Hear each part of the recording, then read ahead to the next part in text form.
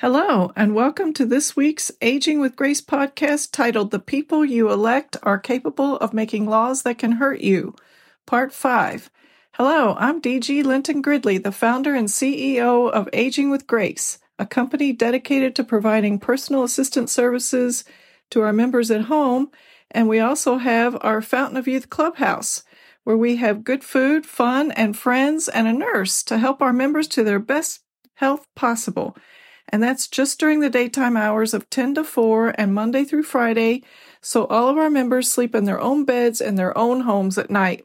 The clubhouse is licensed as an adult day healthcare center, an ADHC for short, but I like to call it a health club for seniors. And we accept private pay, long-term care insurance, veterans benefits, and Medicaid, but not Medicare. I'm hoping that someday ADHC's health clubs will be where everyone on Medicare visits regularly to take care of their health and focus on prevention of diseases and prevention of hospitalizations and prevention of nursing home admissions.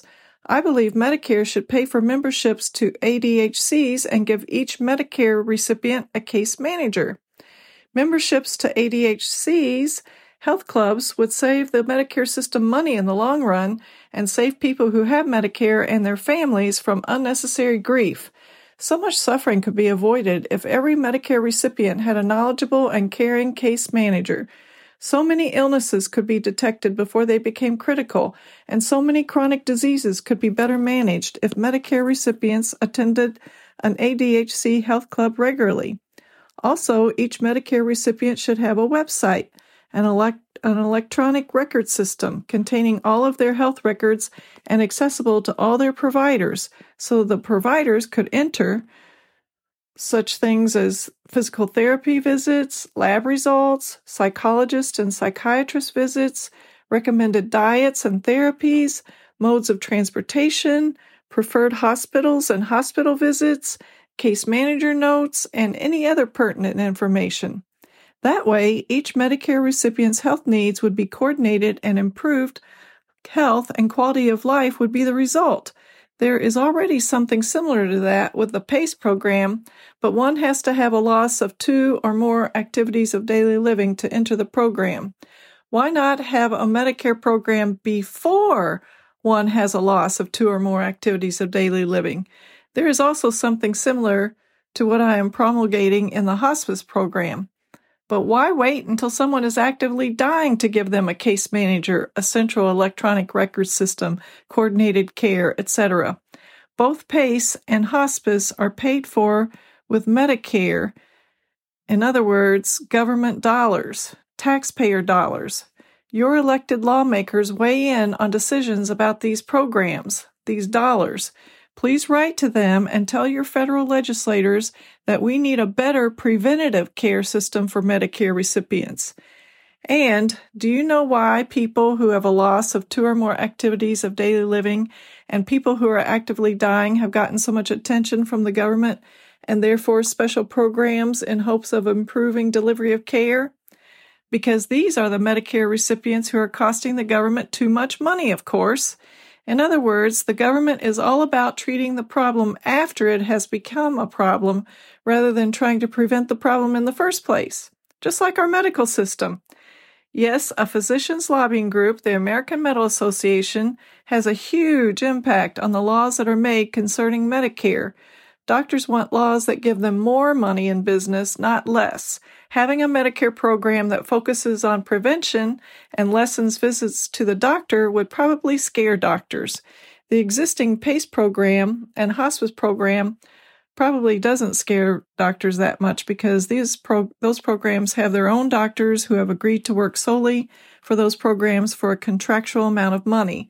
In other words, they are on a salary and not dependent on patient load, customer load, like non-hospice and non-PACE doctors are. Doctors realize that most people do not want to jump through the hoops if they don't want to use only the doctor employed by the programs. And doctors know that people with a loss of 2 or more activities of daily living or who are actively dying are not that big of a percentage of their patients, their customers anyway. They probably don't mind giving them to PACE and hospice. What follows is an excerpt from the Medicare.gov website, and you can find it by going from the home page, the Medicare.gov homepage, to what Medicare covers, and then go to what Part A covers, and then to how hospice works. Yes, hospice is a Medicare Part A program. This was a section on the page about how hospice works. It's a section titled Finding a Hospice Program. Consider these questions when choosing your hospice care providers. Is the hospice provider certified and licensed by the state or federal government? Does the hospice provider train caregivers to care for you at home? How will your doctor work with the doctor from the hospice provider? How many other patients are assigned to each member of the hospice care staff? Will the hospice staff meet regularly with you and your family to discuss care? How does the hospice staff respond to after-hour emergencies? What measures are in place to ensure hospice care quality? What services do hospice volunteers offer? Are they trained? A hospice doctor is part of your medical team. You can also choose to include your regular doctor or a nurse practitioner on your medical team as the attending medical professional who supervises your care. In addition, a hospice nurse and doctor are on call 24 hours a day, 7 days a week to give you and your family support and care when you need it. And that is the end of the piece from Medicare.gov. As the previous article alluded to, everyone should know that each hospice organization is different from every other hospice organization. Hopefully, you have a good one in your area. I think we do here in Lexington. We have, it's called Bluegrass Care Navigators. You may be getting tired of hearing me say over and over that cultures vary from organization to organization, company to company, business to business.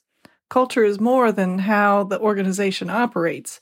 It is their value system and how they maintain their value system, how they ensure that they deliver a high quality of care, how they train and discipline employees of their organization. With that in mind, here's an article from 1-800-HOSPICE.com. That's 1-800-HOSPICE.com. Subtitled, Find a Provider Near You.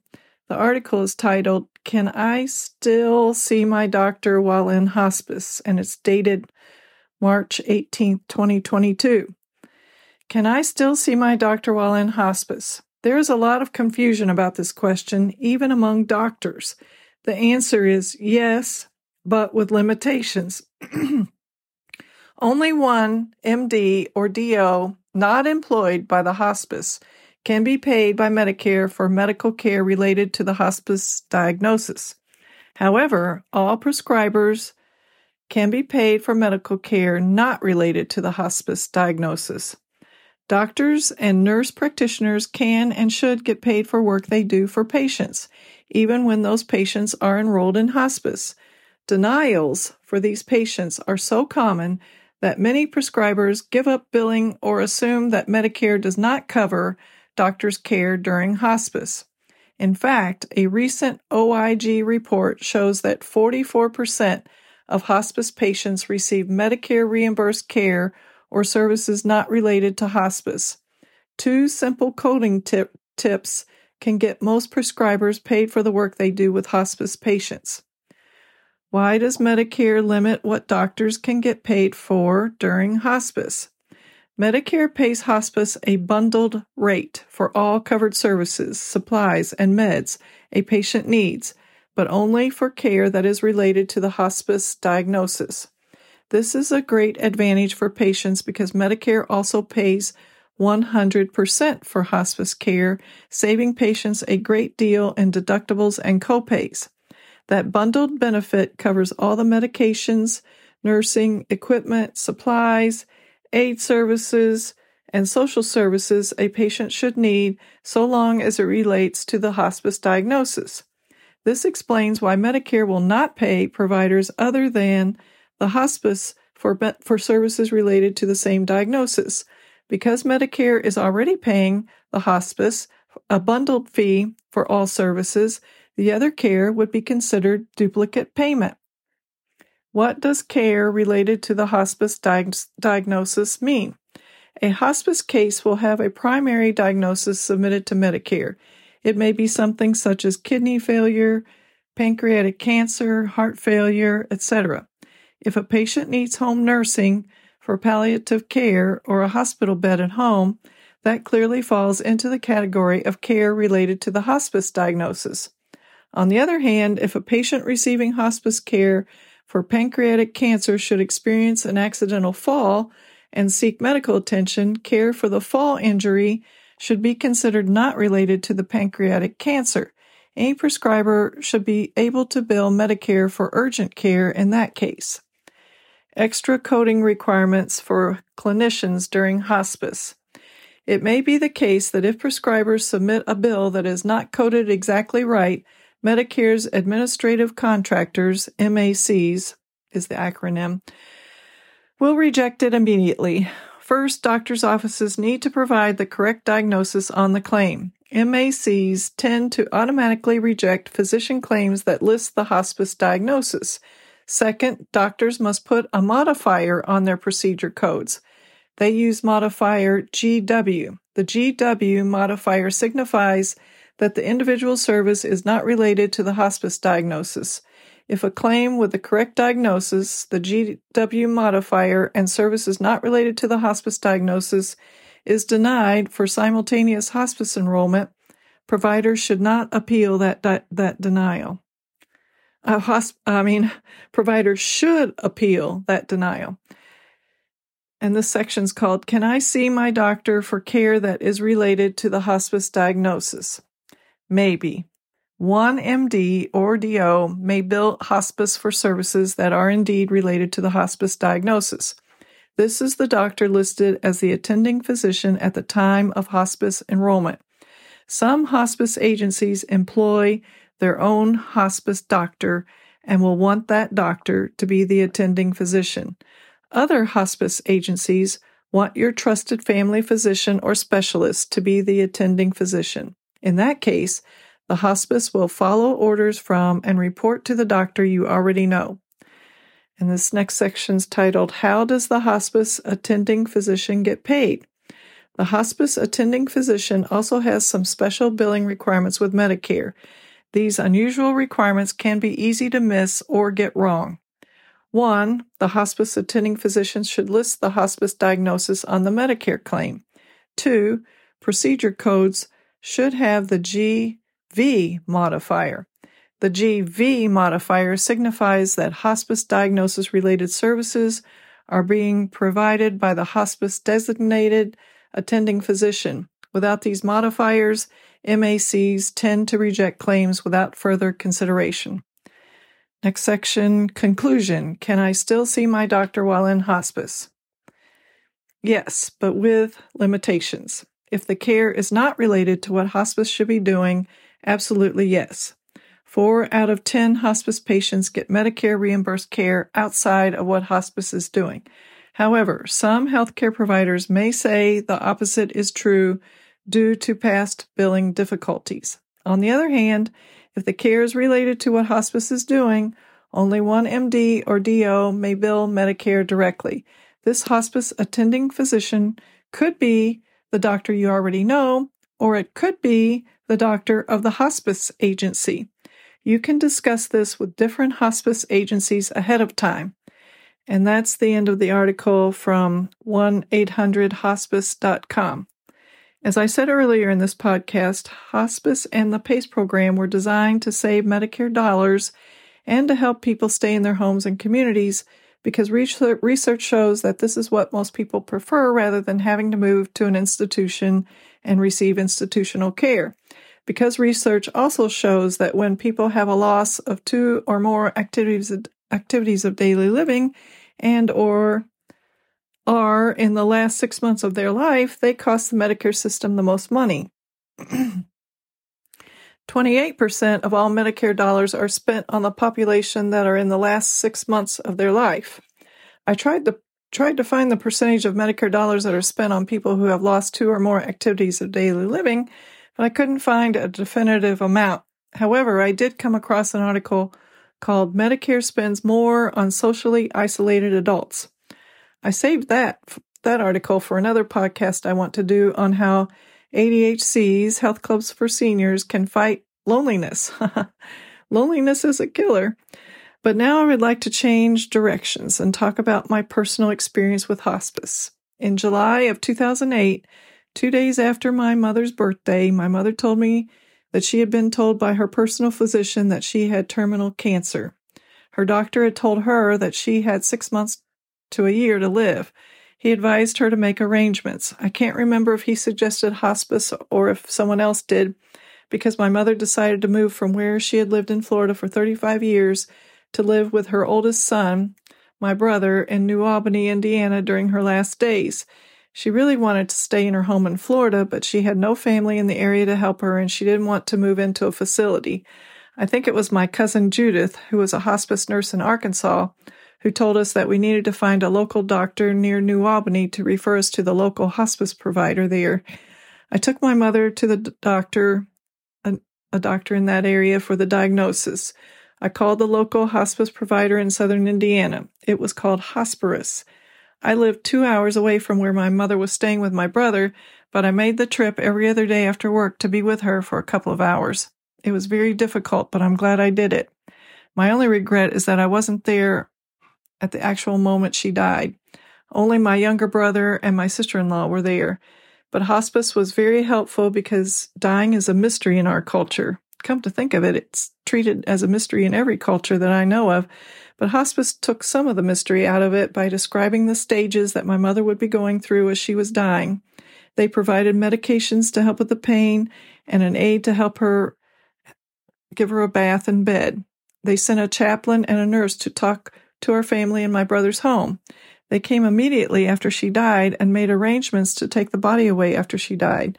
They talked with us about how to honor our mother's remains. I really can't remember if they recommended the funeral home or not. I don't remember being the one who chose where my mother's remains were sent. I do remember researching funeral homes, and I remember sitting with the funeral home director with my siblings and discussing the arrangements.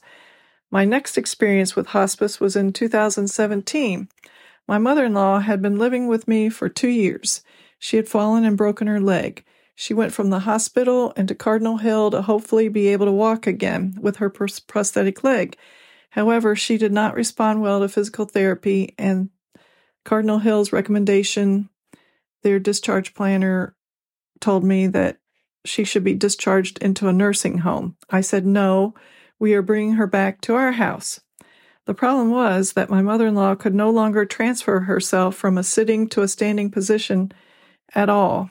She could not use the toilet. She was not incontinent, so I was sliding a bedpan underneath her so she could eliminate. The Health Club for Seniors was well underway at that time, and she had been attending regularly and loved it and wanted to go back. So we ordered a special wheelchair for her that turned into a recliner when she wanted to lay back. It also helped with sliding the bedpan underneath her. However, I noticed that she wasn't as interactive as she used to be, and she wanted to sleep more, and she seemed very weak and very pale. The nurse at our health club at Aging with Grace suggested that I might want to call hospice. Hospice came to the clubhouse and met with my mother-in-law and said she was eligible for the program. That meant that she couldn't come to the clubhouse anymore, that she would receive all of her services in my home. But it was wonderful because they gave her a much better hospital bed than the one we had. It elevated so we didn't have to bend over as much to change her bedding. And by then she was incontinent, and I had to change the bedding every couple of hours. Hospice also talked me into using a catheter, even though I resisted it at first because I thought it would be terribly uncomfortable for my mother-in-law. But she didn't seem to mind it up a bit. Of course, solids still had to be cleaned up. They also gave us an inflating, undulating mattress pad that prevented her from getting bed sores. But I still was instructed to turn her every couple of hours. Hospice provided all of her medications, too, via the mail. I think it was through the mail. I remember a case manager came to our house at the beginning before we started receiving services. I remember a nurse coming to the house. I remember an aide coming twice a week to give her a bath. I remember a chaplain coming. I remember finding out that they offered volunteer services very late in our experience with hospice. Wish I'd known about it sooner. We were instructed to never leave my mother-in-law alone even for a minute. That's pretty hard to do. I had to hire someone to be with her when I couldn't be there if I couldn't find a volunteer. Her son, my then husband, was not good with being her caregiver. My mother-in-law could only eat and drink very small amounts that had to be held up to her mouth for her to eat and drink. She slept a lot. She didn't talk much, but she would call out our names when she was thirsty. The last couple of weeks, she didn't sleep much at night and would call out our names a lot during the night. That was the hardest part. I can't remember who on the hospice team talked me into moving my mother-in-law into a hospice respite unit at a local hospital here, but I wish I hadn't in retrospect. Hospice will pay for several days of respite for the family to have a break or get some R&R or go on a vacation. I didn't go anywhere, though. Her son or I visited her every day there. It seemed to me that she declined quite a bit there, and when she came back to our house, she just slept all the time. And then she passed away. As with my mother, hospice was there immediately to help us with her remains. We had already decided what funeral home we would use. It was very expensive to transport her body to Indianapolis, Indiana, but that's what the family wanted.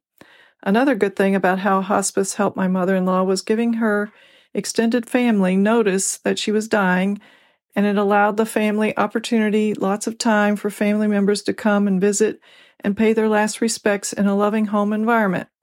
My mother-in-law was 93 when she passed. Another thing I appreciated about hospice was just having a number to call and a person who was experienced with the dying process to talk to and ask questions of. Of course, it also helped that I had nurse family members and a nurse at the Aging with Grace Clubhouse to talk with. I recommend everyone join a support group if they are helping someone who is actively dying. Of course, we're all dying. We're all going to die eventually. The only thing that's for sure in this life is death and taxes, as the joke goes. But we like to pretend that we're not going to die. I prefer to have this attitude. I'm not fearing death, but rather I'm fearing not living. I believe life is a gift, a precious gift, and that we are all responsible for living life to the fullest and discovering why we're here on this earth, knowing that we have a limited amount of time and time is precious, not to be wasted. However, if you're looking forward to death, then something is wrong with you and you need to seek professional help. Please. I do this podcast because I want to give you information in hopes that it will improve your health and quality of life. News you can use, but of course it is all my opinion from my perspective and you have to take it with a grain of salt. Please do research on your own and come to your own conclusions. Be truth seekers.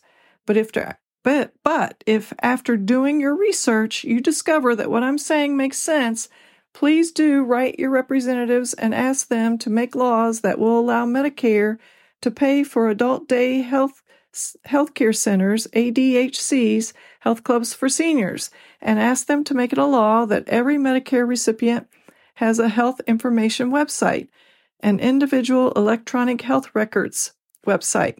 Ask them to give every Medicare recipient a knowledgeable and caring case manager to coordinate what is needed to have good health and a good quality of life. We are staunch individualists in this country, and we are afraid of the government telling us what to do. I get that. I'm the same way, and I'm not saying that we would have to do what the case managers recommend that we do. They will be recommendations. But if someone is found to be incapable of making decisions and they are suffering because of dementia or mental illness or addictions, the case managers would have to go through the guardianship process to determine if they need someone to help them. Guardianship is a last resort and is designed to protect individual rights and at the same time to protect the individual from abuse and exploitation. Becoming a guardian is an awesome responsibility and a lot of work, and I admire and respect anyone who takes that role and does a good job with it. Just as I admire and respect all the unpaid caregivers out there, there isn't enough money in the world to pay them for all the beautiful work they do. All you caregivers, please take care of yourself first, though. Think of the stewardess's speech about oxygen masks while traveling with a child on an airplane, for example. Hospice would not work without unpaid caregivers, and PACE probably could not either. It makes me think of the song "Thank You for Being a Friend" by Andrew Gold. A friend in need is a friend indeed. And with that, I'm signing off and wishing you a week of making happy memories. Bye for now. Thanks for taking the time to listen to the last episode. For more information, please go to agingwithgraceinfo.org. That's agingwithgraceinfo.org. Thank you.